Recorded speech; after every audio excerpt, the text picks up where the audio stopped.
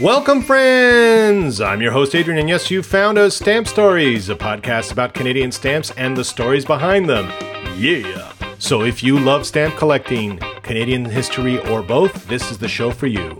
Today is episode number 29, and today we'll be talking about a female painter who captured the landscape of World War I right after the war, and the Stamps Canada Post recently released to honor her. More in just a moment.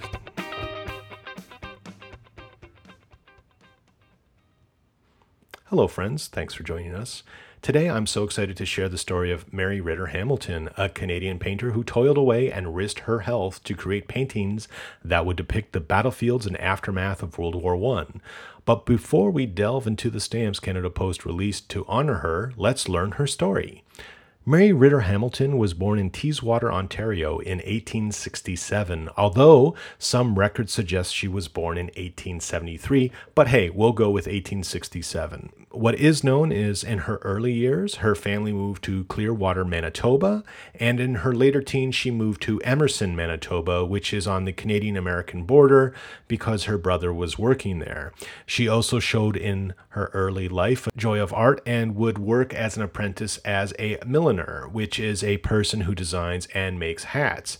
In 1889, she married Charles W. Hamilton, and they would move to Port Arthur, which we now know as Thunder Bay. Charles would become a leading merchant running one of the town's general stores, and as the wife of a successful businessman, she pursued her art passion and self-taught herself to paint china from magazines. It was a very popular hobby at the time, because china painting was socially acceptable, because it allowed a woman to create artistic objects for the home. Mary and Charles, shortly after their marriage, would have a stillborn child, and in 1893, only 4 years of marriage, her husband unfortunately passed away. Mary was now widowed at a young age of 26 and far from family. With his death, she inherited a certain amount of financial freedom from selling their business, but Mary decided to head to Winnipeg where she had family members, and it's also where she officially began her art career. To make a living, Mary opened up a china painting school, which was relatively successful, and eventually she moved on to painting in watercolors and oils. Along with this money and the small wealth she had inherited from her husband's estate, she began to take professional training in painting seriously and continued to pursue her artistic passions. Her passion to become an artist led her to travel to Toronto in 1894 to study with E. Wiley Greer, a well-known portrait painter, and with George Agnew Reed and his wife, Mary Heister Reed. In 1901, she had the opportunity to travel to Europe and to study there. She went with two other young women from Winnipeg, one who was to study the violin, and her cousin who was a chaperone. The other benefit, as some historians have suggested, is that it gave her a chance to be exposed to the art museums and, of course, study art from the greats in Europe. Eventually, Mary would make it to Berlin, and for 2 years there she studied with Franz Scarbina, an Italian landscape artist. When her other young women travel companions came back to Winnipeg in 1903, Mary Hamilton would go on to Paris, where she would continue her art studies, including under several well-known artists, including Jacques-Émile Blanche and Paul-Jean Gervais. She also studied at the Académie Viti in Paris. She would also spend time in Italy, the Netherlands, and Spain learning her craft. Unfortunately, she had to return to Winnipeg in 1906 because of her mother's failing health. She stayed in Winnipeg for a year, where, and according to the record, she had a large class of pupils who came to learn from her. At the same time, she took the opportunity to have exhibitions of her work in Winnipeg and Toronto. By 1909, her work began to get recognition, and her painting Les Pauvres was displayed at the Salon, which meant acceptance by the French Academy. She returned to Winnipeg in 1911 due to her mother's failing health again, but this time her mother would not recover. However, Mary stayed in Canada afterwards, and she put together a show of 150 works, which were seen in galleries in Toronto at the end of that year and in Ottawa, Montreal, Winnipeg, and Calgary in 1912. The exhibitions were highly successful according to reports at the time. Dana Gibson, the American artist, viewed the paintings magazines in Ottawa and said they were, quote, positively marvelous and, quote, to the credit of an artist whose work is bound to become world famous, end quote. The Montreal Star at the time said that, quote, the only criticism which might apply is that her work is just a little advanced of the time, and yet this is not to blame. It may be almost called encouragement, end quote. While in Winnipeg for this go-around, she intended to produce a Canadian landscape series which she could exhibit in Paris.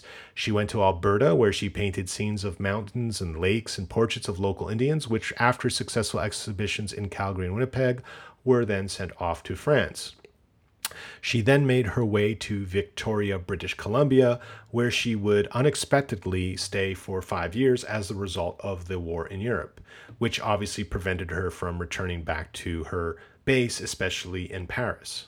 So while in Victoria, BC, she became involved in the war effort and volunteered for a number of charitable operations. She also taught painting and also took whatever portrait commissions came along, including to some of the lieutenant governors of British Columbia. However, the sales of her private works were never enough to allow her financial security, and as she said following an exhibition in Vancouver, quote, artists like other people must live, and yet it is almost impossible to live in Canada by art alone. Not only is it a matter of money, but of appreciation, end quote.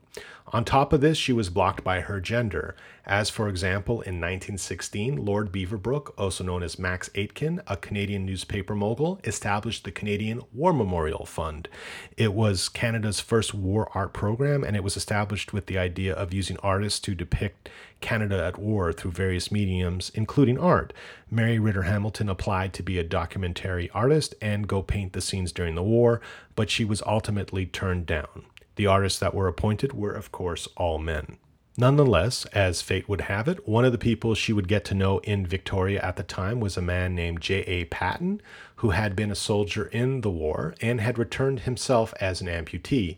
Patton was involved in founding an organization called the Amputation Club of British Columbia, which today we know as the War Amps. At this time, it was a veteran support organization with the idea that it would provide assistance to soldiers returning, particularly those that had been amputees as a result of the war. They provided some education, some opportunity to retrain these men, also some social support for them, and the camaraderie with others learning to cope with a life now as a wounded and amputee soldier. The club was also producing a magazine called The Gold Stripe, and in 1919, Mary Ritter Hamilton got a partial commission, which got her back to France and provided her with the opportunity to create works of art to document the scenes these men had seen and to show Canadians back home what had been experienced in the way by their brave men who had fought in the war. And because of this, it was crucial for Mary to get there right away before any construction had started, so she left immediately. Her work concentrated on the main sites that Canadians would know: Passchendaele, Vimy, the Somme, places that had been in the news back in Canada.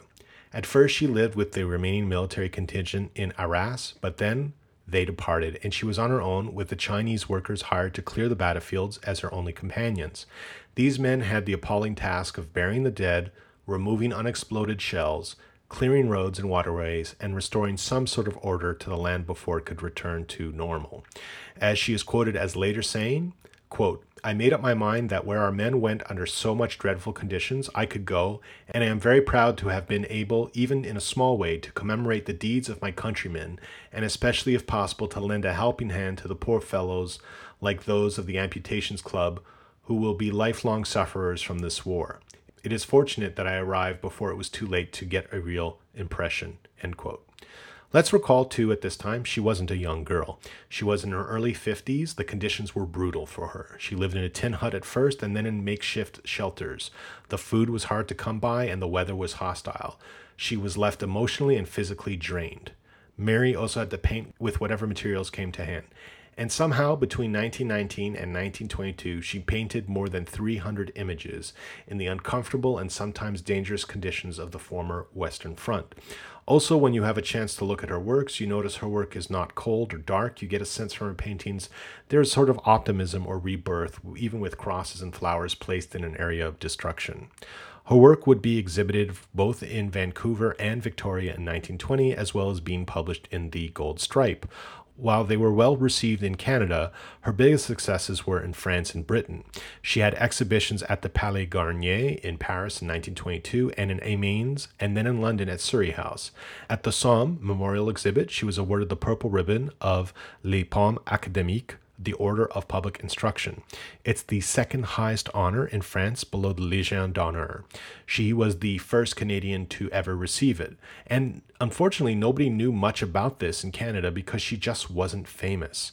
Her battlefield art went on to win more awards, including the gold medal at the International Decorative Arts Exhibition of 1925. She stayed on in Europe after completing her work, but again, she had financial difficulties. And although she had offers from some to purchase her battlefield pictures in Europe, she did not sell them. She also became ill and partially blind due to the rough conditions she endured on the battlefield, and she was forced to take up the decorating of dress accessories in order to obtain enough money to return home. Near the end of 1925, she packaged up 227 of her works when she finally managed to pay for passage and get home. She had envisioned a national tour of her paintings, but it never happened. She simply couldn't get the financial support for it. Some suggest at this time people wanted to move on from the war and the subject was just not en vogue. In the end, she tried to give the works to the National Gallery, but they weren't accepted either. However, through her connections, she made contact with Arthur Doughty, the head of the Dominion Archives at the time, which we now know as Library and Archives Canada. And by 1926, all was arranged and she gave the works to Canada for no charge. It held a special place for her that these works would be part of the archives. As she would remark in later letters, quote, "In making a formal deed of gift to the Public Archives of Canada of my collection of battlefield pictures, may I give expression first to my feelings of gratitude and happiness. It is a great honor and privilege to know that the work done amid the inexpressible desolation of no man's land has been considered worthy of a place among the memorials of our Canadian men, the survivors and the fallen. I do not think I could relive that time, and I know that anything of worth or anything of beauty which may be found in the pictures themselves reflects only dimly the visions which came then, the visions which came from the spirit of the men themselves." End quote. Now that the works had a home in Canada, she was also home back in Winnipeg. She set up an art teaching operation again. This time it wasn't very successful, however, so she moved to Vancouver. She again opened a teaching studio there, and it was a bit more successful. The period after the donation, however, was really marked by illness and financial instability, and by 1948, her health failing to such an extent, she would give up her studio. She would die in Vancouver a couple of years later in 1954 at the age of 81 and be buried next to her husband Charles in Thunder Bay. Commentators have noted that one of the reasons Mary Ritter Hamilton was not known outside of some specific circles is that most of her art is not publicly out there. For example, at the War Museum or at the National Gallery. If you think about it, the majority of her work is in an archival documentary place. I think that is why it's so exciting. She is now getting some recognition by being featured on Canadian stamps. Speaking of which, now let's look at the stamp Canada Post released to celebrate the work of Mary Ritter Hamilton. The stamp was released this year on October 28th, 2020. The stamp is of a painting called Trenches on the Somme. It was painted in 1919 and is part of the Library and Archives Canada collection Mary had donated, which we just spoke about. Now let's look a little bit closer at this painting. The painting exhibits a trademark of many of her war paintings where Mary often puts the viewer inside a trench. What else do we see? Well, looking at the painting, we see the white chalk of the trench walls of the Somme. This is not snow, as I had first assumed, but Somme was a terrain primarily made of chalk, and because of this actuality, a sector of the British trenches was nicknamed White City. Along with these white chalk walls of the trench, instead of the blood red of the battlefield, we see wild poppies growing. It has major significance for Canadians, the poppy that is, and actually for many in the Commonwealth. Today, the poppy is the official symbol of remembrance, hope, and to never forget. Even though the poppy was only adopted as such in 1921, it was already well known unofficially at the time by the famous poem by John McRae, which we've covered in another episode of this podcast, and I hope you'll check out. Now let's look at how you can buy this stamp. They're really available in a couple of offerings from Canada Post. The stamp is available in a booklet of 10 permanent domestic rate stamps and is the work of Montreal-based graphic designer Régent Mayette. And there's 130,000 booklets available, and it was printed by the Canadian Banknote Company. The stamp is also available as an official first day cover from Canada Post, 7,000 of which were printed, and its cancellation is out of Teeswater, Ontario, which was Mary's birthplace. The pictorial cancel features a silhouette of a painting perched on an easel. This stamp truly is a piece of art and a great remembrance for all those who sacrificed their lives in the Great War. More importantly, it's wonderful that another generation gets to learn about Mary Ritter Hamilton and the great sacrifices she made to document the Great War where a generation perished.